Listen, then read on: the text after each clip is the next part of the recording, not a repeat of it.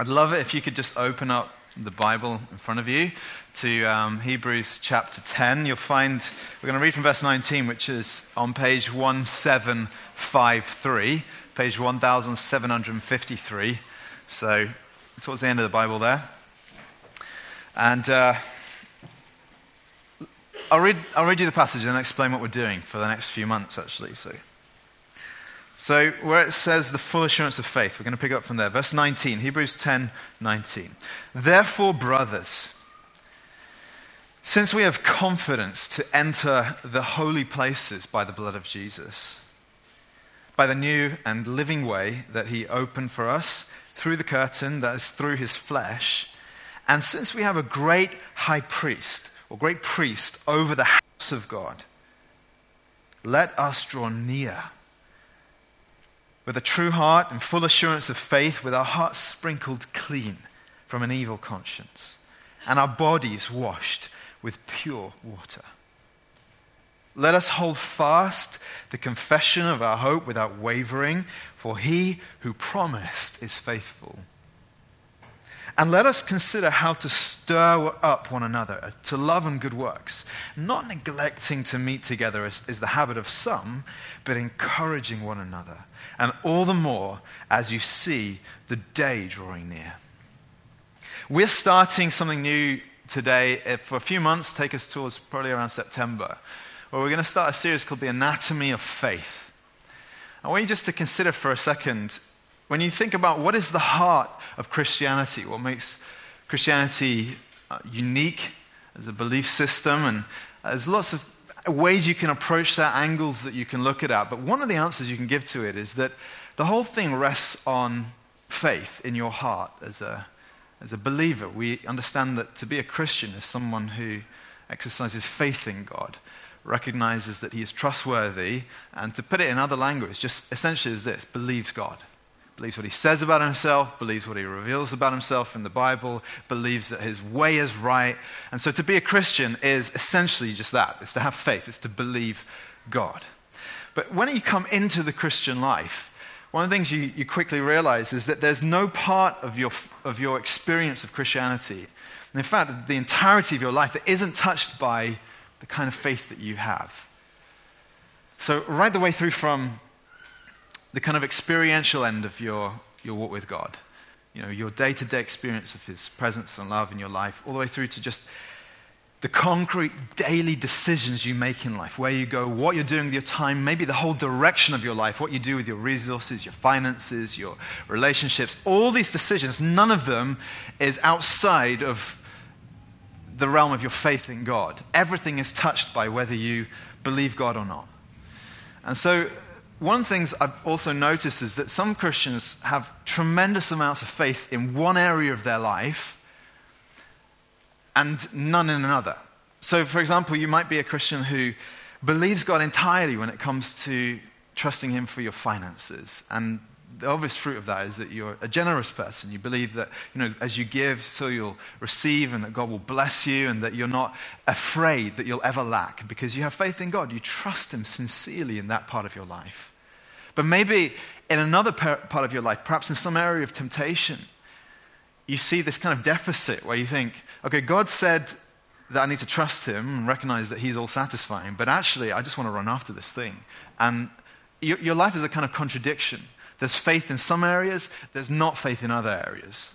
Or maybe you're prayerless. You find it really difficult to pray believing prayers, but no problem to give away lots of your money for the kingdom and for what God's doing in the earth. So I noticed this kind of like contradiction in my heart, and I think it's probably true. I think all of us would identify with that if we, call ourselves Christians, that there's this kind of weird sort of disjunction between different parts of our lives. And this is why I want us to look at this section of the book of Hebrews.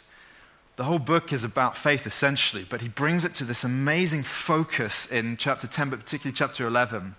What he does is he starts to paint the picture of different ways that we can look at faith, different characters and the way that they lived lives of faith.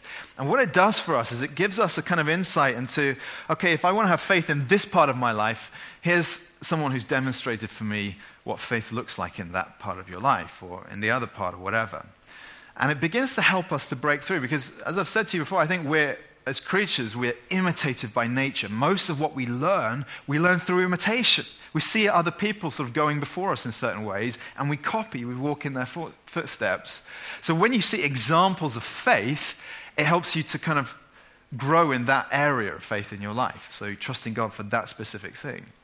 So just an example here. You know when Roger Bannister, he was one famous British runner, he ran in 1954. There was a record that had never been broken, which was to run a mile in less than 4 minutes.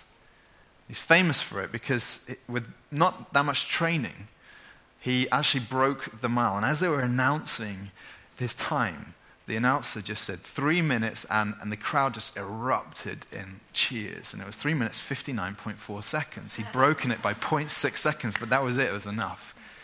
Now, this is a record that had stood for all time. No one had done it to anyone's knowledge. And then only 46 days later, someone else beat his record. It's a bit annoying to only hold a world record for 46 days, but it shows you it was a kind of imitation thing that if someone can sort of break through in that area, it's much easier to walk in their footsteps behind them. It's like a psychological barrier's been smashed. And you see this also in the Christian life when you see examples of mighty prayer. You learn a bit about their prayer life and you start walking in something of what you see in them, or people who are sort of strong in faith for achieving things for God or whatever. I remember in our old church in Winchester, there came a point in the 1990s where we'd had this building that we'd outgrown, and it was a labor of love just building that thing. A beautiful, stunning building, but it was on the outside of town. And so the leaders had their eyes on this building right in the center of town. It was an Art Deco cinema, which had become a bingo hall. It was very run down, and it was basically just this massive cavernous thing that needed some love and attention, but it was going to cost. In fact, it was going to cost £850,000 to buy it. And this is 1997, so, with inflation and whatnot, it's a little bit more now. And this was a church of just over 300 people. So, I don't know, you can do the sum, some of you in your head. How much is that cash per head, per person? It's a lot of money. We're talking thousands of pounds. And so they went about thinking, well, how are we going to raise this kind of money so that we can have this building, so that we can reach this city, so we can share the gospel with more people and have a public presence and grow as a church? And my dad, who's here, started preaching into the whole theme and giving vision and calling people to have faith in their finances to give. We took an offering day, or I don't know what the expectation was that day, but they had 2 meetings that day where they took offerings. And then at the end of the evening service, the count came in, how much money had been raised. And the number came in just over £850,000. And when that church in Winchester managed to do that, it was like a bunch of churches firstly, they got Dad in to come and preach on giving. And then they started raising finances for new buildings, because a lot of churches like ours, they didn't have buildings. We're renting a space here. Maybe God will provide for us in that way one day. Amen. Preach it, yeah. So what I'm trying to say to you is that stories of faith, and pretty much this is what the Bible is, stories of faith show us what faith looks like in all the various circumstances of life. So that's why we're going to be thinking about faith for a few months. The anatomy of faith, what it looks like in day-to-day life. As an individual, your growth in maturity or in power in the Christian life is basically equivalent to your growth in faith, your ability to trust God. They're one and the same thing. There's no distinction. So your deepest struggles in the Christian life are to do with whether you believe and trust God in that area. Your highest achievements in the Christian life are to do with your ability to trust God. And maybe you're not a Christian here at all. The whole thing pivots on the question, do you really trust him? Do you trust what he says about himself? Do you trust what he did in sending Jesus for you? Do you trust that that's enough for you? It's all about your faith. You see how central this issue is, how vitally important it is. As a church, I want us, I want it for all. I don't know what you guys are going to do with your lives, but so many of you, I just think if I can impart something through teaching this series that will make a difference in your future, then God's going to be glorified through that. It'll make a difference for you as individuals. But I also have dreams. The leadership share dreams that for what we hope this church will be and do in this city. City of many millions of people, and we're a tiny speck in the heart of the city. But Jesus said that the kingdom of God is like leaven that's, you put a tiny bit of leaven into a batch of dough and then it just starts multiplying and leavens the whole batch. He said it's like a mustard seed. You just put the tiny seed in the garden and it grows into the biggest tree in the garden. And so my hope, my conviction, my desire, my prayer is that we're going to punch above our weight in terms of what God's going to do through us in this city. And that we're going to be able to plant churches across the city that are going to impact many thousands of lives. And that maybe we'll send people abroad to do the same thing. We'll impact business and government and all kinds of levels of society, even just your neighborhood. Precious people who need to know about Jesus.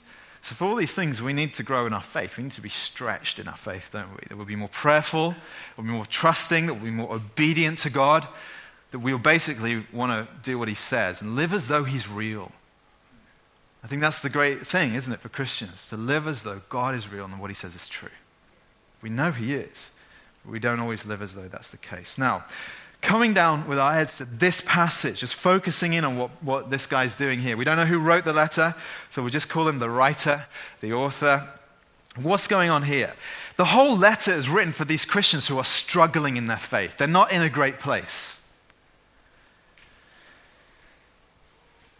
Maybe that's the position you're in. Maybe, as I said, you're not a Christian at all. And for you, you've not been persuaded yet to make that sort of leap. Jesus said about what it means to become his disciple, he said, you better figure out how much it's going to cost before you make that decision. He said, if a guy's going to build a tower, he's going to figure out how much money he has and how many resources he has before he goes about building the thing. Because if he starts and then runs out, it's going to be a bit embarrassing, isn't it? And he said the same thing when he challenged people to be his disciples. He says, you need to understand what it costs to follow me, and that is to do with your level of faith. Do you really trust him? Are you willing to go all in the way, the picture that we were hearing earlier, the gold brooch, Oscar Schindler's gold brooch? Are you willing to give everything up to follow Jesus? Trust that actually you'll work out better in the end for you. That's the trade-off, isn't it? Or are you going to hold back? Which is what so many people do when they decide they're not going to follow Jesus. They look at him, they find maybe he's compelling in some ways, they admire him, they love the idea of being a Christian, they love the image of the Christian life, but somehow there's some part of your life you don't want to hand over. It's like the rich young ruler who came to Jesus and says, what do I need to do to inherit eternal life? And Jesus just boiled it down to the thing that he couldn't give up. He said, you need to give away all you have and follow me. And because that was his idol, his passion, his love, his possessions, he couldn't do it. That was the thing he couldn't trust God with. And so he turned away from Jesus. Now, it may not be money for you, but there's probably something that stops you. If you are a Christian, most of us are, if you are a Christian, you might feel weak in your faith, struggling like the people who this letter was written to. Maybe you're ashamed because of the weakness of your Christian life. Maybe you're embarrassed about, the state of your heart. Maybe you find shame. You feel when you come to church, you feel, I don't compare to any of these people around me. Maybe you feel like you're caught in patterns that aren't helpful. It could be a chronic thing that's been bubbling on under the surface for years, that you never really have felt like your faith has been propelled forward, energized, alive. Or maybe it's just a season that you're going through right now. Unusual time of testing. And you feel very vulnerable. Christians always go through these seasons. It's not unique to you. That's the kind of thing this letter is written to. That situation. What does he do? He tells us, just in this paragraph that we're looking at, he tells us to draw near, to hold fast, and to stir up one another. And I want us to think about those three things in turn.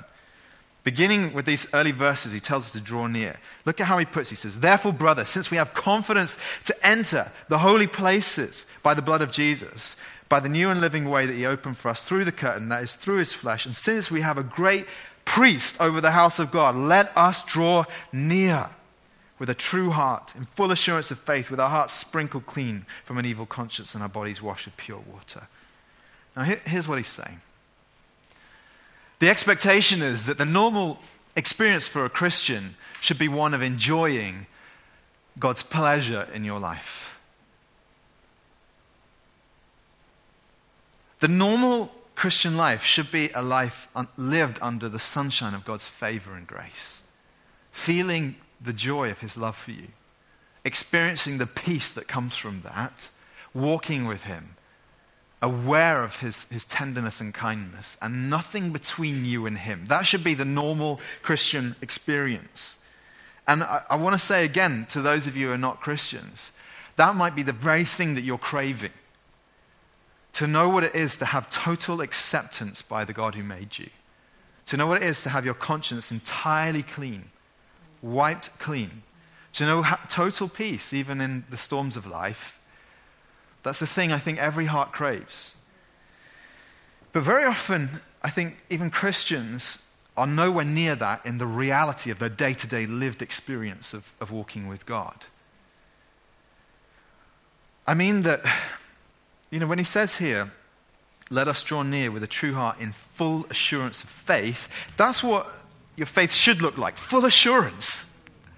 But your faith is a little bit more like limp, weak doubt. And you know it about yourself. And you feel frustrated. You're not... Effectively what he's saying is this. That if we're meant to be Christians who have full assurance when we come to God, the reality of your experience is that you're not enjoying what's yours. What do I mean? Well, one of the most powerful films you'll ever see, if you haven't seen it, you have to go and watch it, is the film Shawshank Redemption. There's a character in that film called Brooks Hatlen, who is the oldest guy, the oldest character in the film, the oldest man in the prison. And he's friends with Andy, the main character, and Brooks is the librarian. He's gentle. He obviously committed some terrible crime as a young man, but he's been locked up for years, and he seems to have been a broken man. His character has been softened. And he's everyone loves him. He doesn't have any enemies in the prison.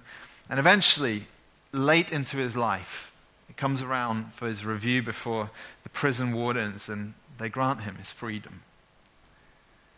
And Brooks leaves the prison with his jacket, his hat, a little case of all the possessions he has in the world, and goes to stay in the kind of halfway house, the room that they provide for guys on their first night out of prison, with the names of other prisoners carved into the wood. That night, he hangs himself in the room. Because while the reality is he's free, he's so institutionalized that he can't walk in the freedom that's now his. And actually, unfortunately, many Christians live under that sense their whole lives sometimes. That while the Bible says about you, you're loved, God delights in you, he treasures you, his love for you could not be proved more clearly than in the death of his son. He gave all for you, as we're hearing. Your sense is that God is displeased with you, that God is your enemy, that you hesitate to come to him, that you feel ashamed of yourself all the time. So while on paper you could say, you're a free person, that's what it means to be a Christian. He whom the Son sets free is free indeed. Nevertheless, you feel like a prisoner in your heart. And that's not unusual. So many Christians feel like that. What's going on? What is the problem? And I think it's this. The problem is that you still think it's about you. The problem is that in your heart, you're still a legalist. A legalist is someone who thinks that they have to keep laws to please God. And there are two types of legalists. There's the legalist who becomes puffed up in their pride, like the Pharisees, because they think they're wonderful. They think they're something. And their chest is bloated out and they feel cocky and arrogant. And then there's the legalist who feels like they go through life groveling in the dust because while they know the standard's there, their life is there. And they think, I'm a massive disappointment to myself, never mind to God. That's what's going on. You think it's still about you. And the letter to the Hebrews tells us, and he brings it to some very neat little explanations here. He tells us, friends, your rights as a child of God. He says, doesn't he say here, since we have confidence to enter the holy places. The holy places, of course, meaning that you can come to God into his very throne room in a spiritual sense without fear of rejection or anything. He says confidence, that your demeanor in coming to God should be one of confidence. I am accepted. I am a child of God. He says full assurance of faith. Now it sounds a little bit like the way I was describing the Pharisees, doesn't it? Like chest puffed out, cocky, arrogant. And that would be true if you thought that you were confident because of who you are. But then he tells us the reason we're confident. And he gives us a few clues here. He says we have confidence to enter the holy places by the blood of Jesus.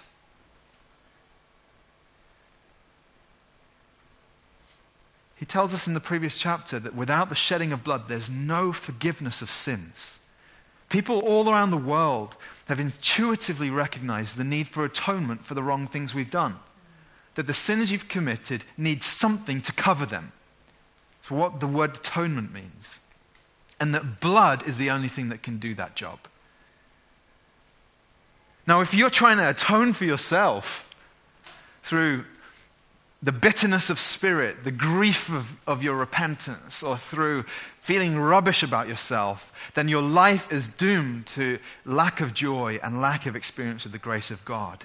But what he says here is that we enter by the blood of Jesus, which is to say, the most powerful substance in the universe is covering your sin. If I can put it very clearly, I'd say it like this. The blood is greater than whatever you've done. There's a hymn that says, there is a fountain filled with blood, flows from Emmanuel's veins, and sinners plunged beneath the flood wash all their guilty stains. This is Christianity, friends. It's not a message for the person who thinks that their life is pretty much sewn up and you've got it together. Jesus said he came for the sick.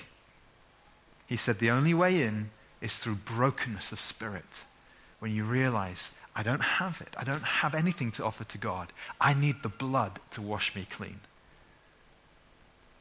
This is why you can be confident, because nothing you do in life can cancel out the power of that blood.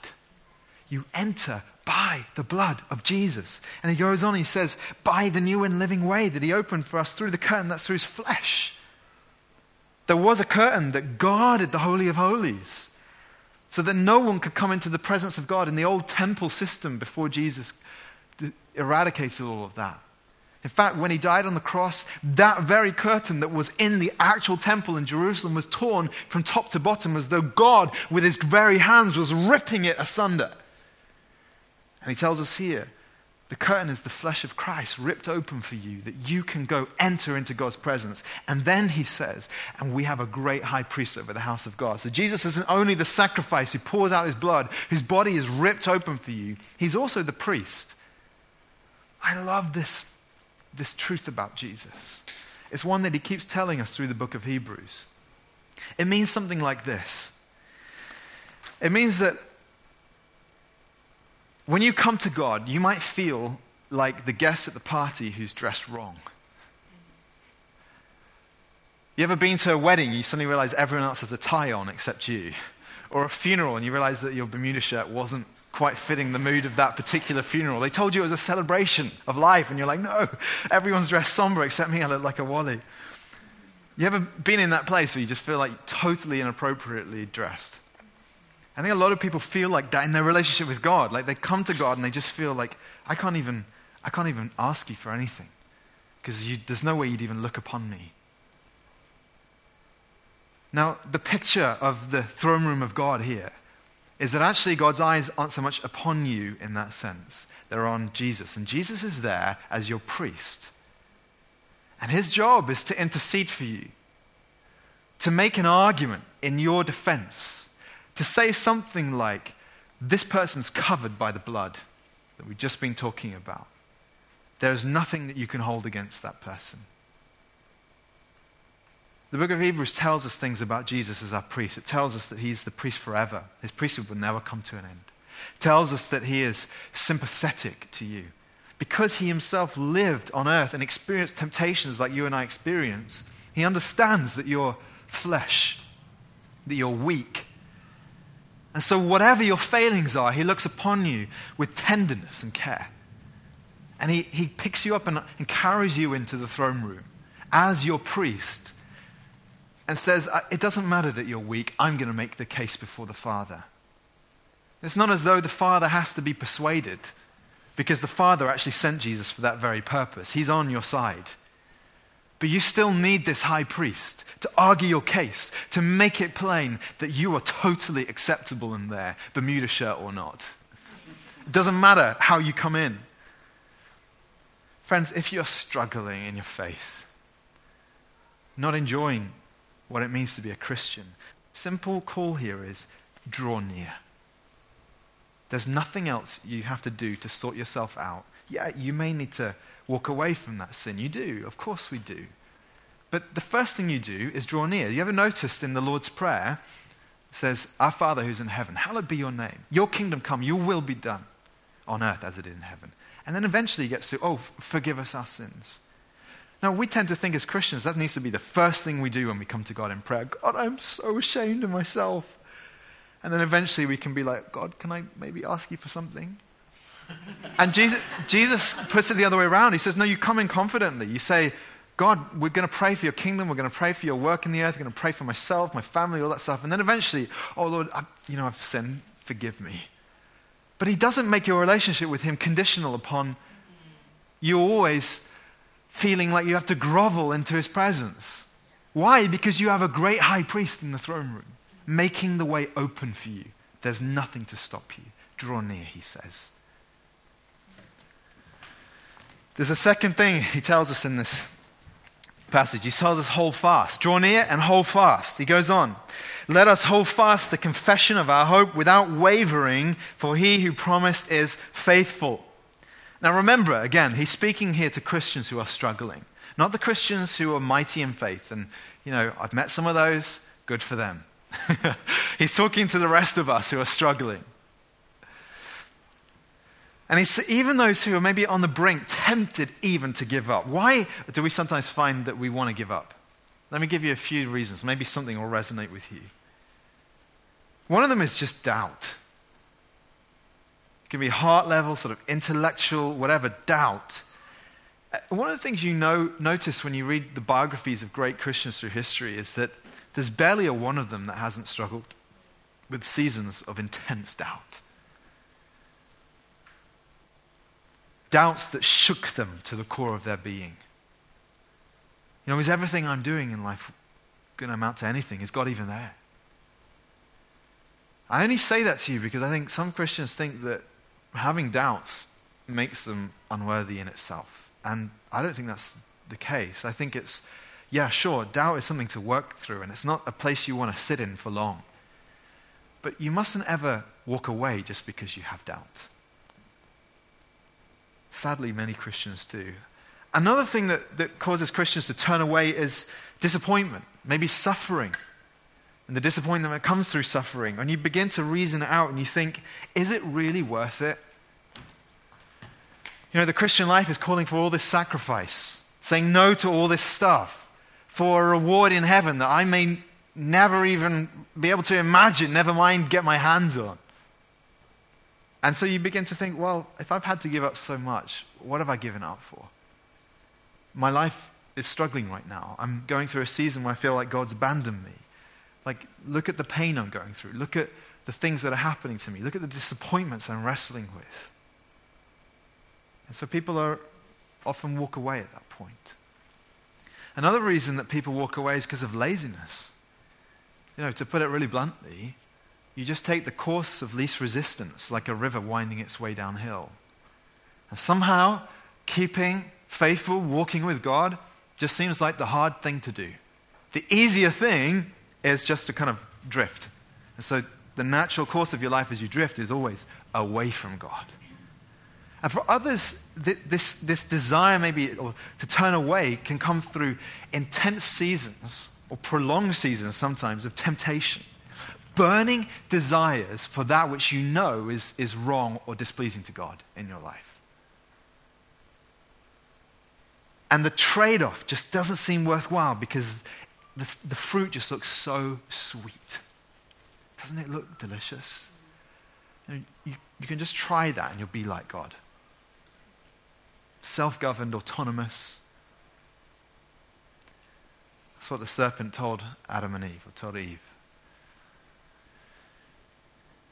All Christians go through these seasons where they have to make those decisions. And for some, they trip into the thing that's tempting them.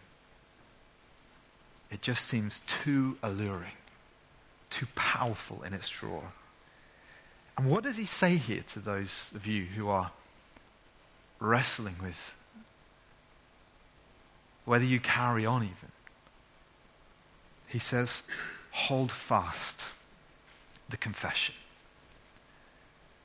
I think the picture's a little bit like those old scenes of battles when they used to see, army lined up against army. And on each side there'd be a man carrying a standard, the flag that represents their side. And as they went to war, the soldiers on each side, they mustn't let their flag fall. Some guys die with their hands practically in rigor mortis around the pole of the standard. And he said that's what the Christian life is like. You recognize what you believe to be true and you state your claim in that. You say, I'm not letting go of this. This is what it means to hold fast the confession. No matter what comes, this is what I know to be true.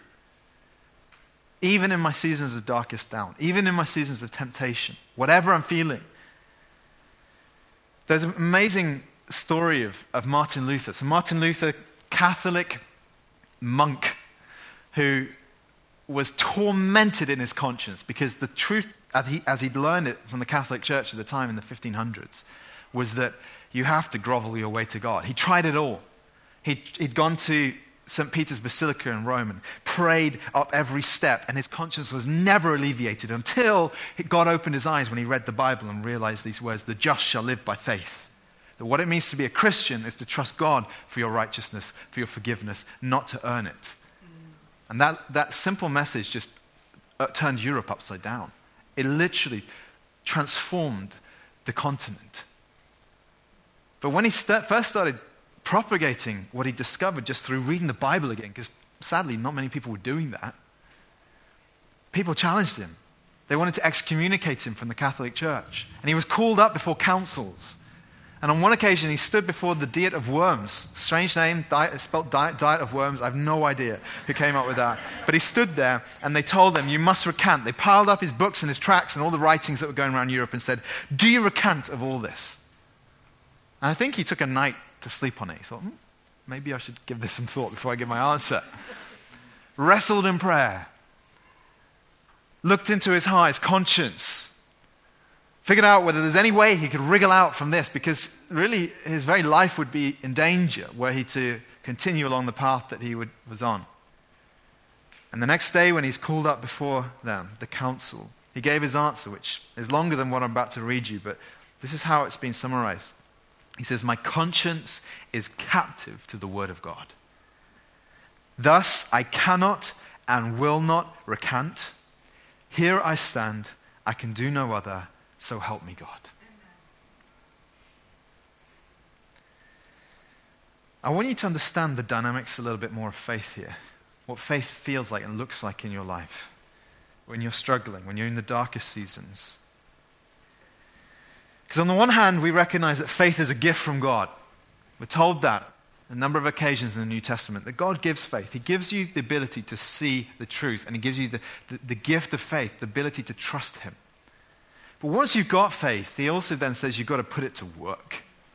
And that's what this is telling us here. Hold fast the confession means that you've got some faith, you have a belief in God, but you need to work it like a muscle.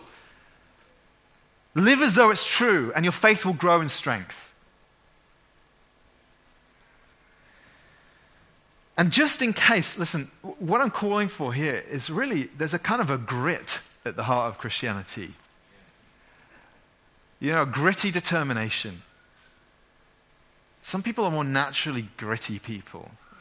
Others of us are more naturally just sort of bend with the wind and the waves, and we just sort of drift along. And the Bible calls for gritty determination to believe in him, because sometimes there are moments of very, very difficult decisions in life.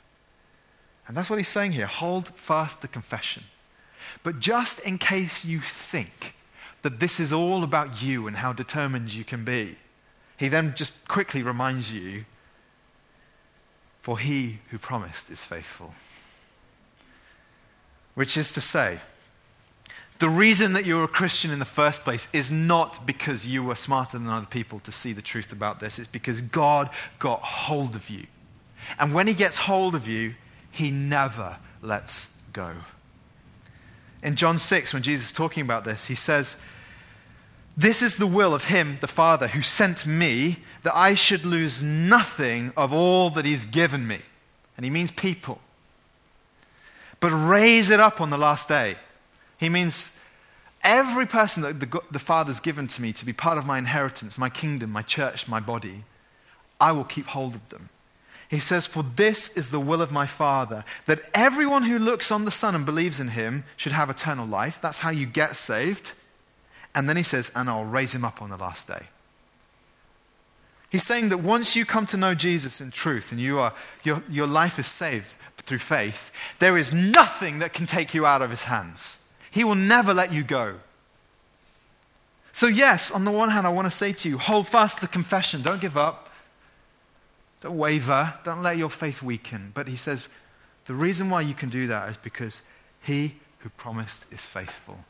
Which means that the most weak personality can walk with God in mighty faith because it's God who is faithful. It's a comfort to those of us who feel that we are not strong people, that we don't have the grit and determination of people around us who we admire so much. He who promises faithful. Lay hold of him. Draw near, hold fast. Last of all, stir up. He says in these last couple of verses, "Let us consider how to stir up one another to love and good works, not neglecting to meet together, as is the habit of some, but encouraging one another, and all the more as you see the day drawing near." When you are struggling in your faith, what's your first reaction? Some of you run to church and to community and to brothers and sisters in Christ who will help you. And that's great. I think that's what we're meant to do. Some of you do the very opposite. You run away. Hide. Maybe because of shame. Maybe because you just think you've got to figure your stuff out. Maybe it's because of just the sheer effort of faking it when you come to church, because you're too embarrassed to open up about what you're really going through. So you have to fake it, and then the effort of faking it makes you feel like there's no point coming. Maybe it's just the effort of doing relationships when all you can think about is your internal struggle. Maybe it's disillusionment. That you've come to church and you feel like people have let you down or disappointed you or discouraged you or knocked you down when you were already in the gutter. What's your first reaction when your faith is struggling? I think what this passage shows us, and of course the whole of the New Testament shows us, is that there is no way you can carry on in the Christian life in isolation. There's no such thing as a lone Christian. You're always saved into the community of the kingdom, the church, the family of God.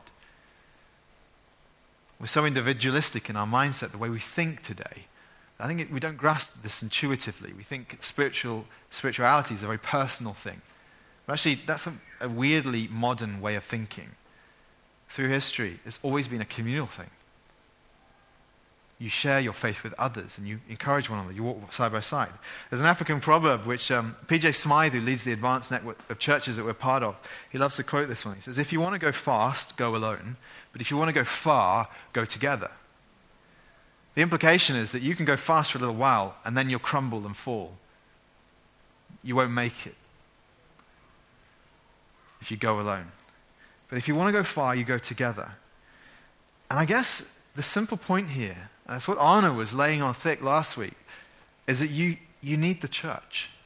You need help from other people who believe the same things you do. Because everything we believe is so powerfully and starkly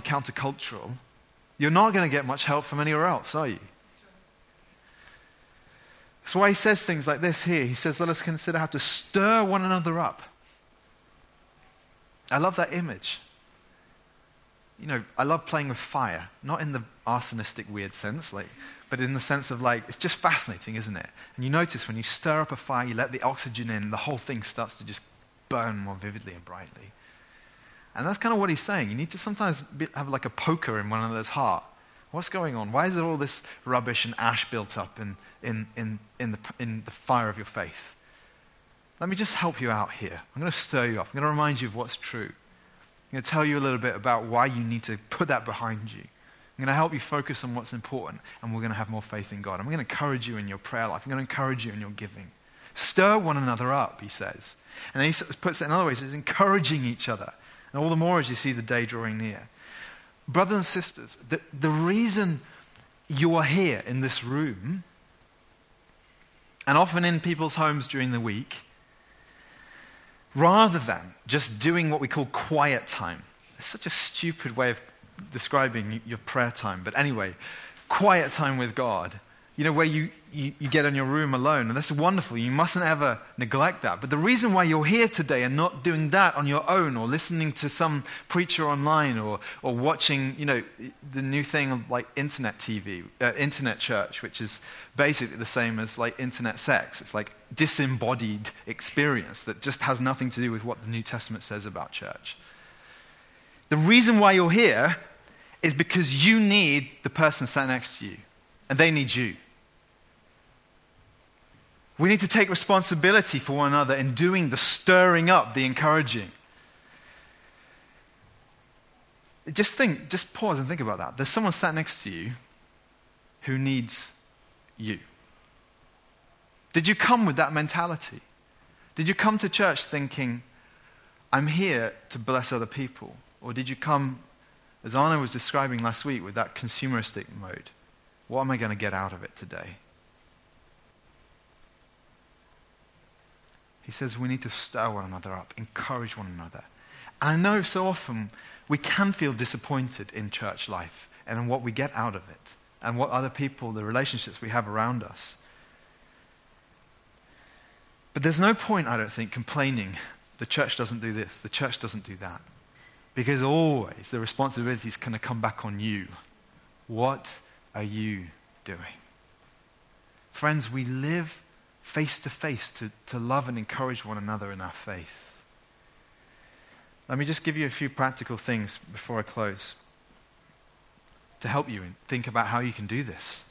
Maybe you can find some prayer partners. Maybe you've been struggling in prayer for a long time. Well, nothing can be more encouraging to that than to find someone who prays more than you do or better than you do, with more faith than you do, and say, can we pray together, let's say once a week. You just keep it like an appointment, like a metronome, every week. Pray, pray, pray, pray. Maybe you need to open the Bible with someone. You've been struggling to find how to feed your soul, and you know that this brother or this sister is better at it than you are. They know how to read the Bible.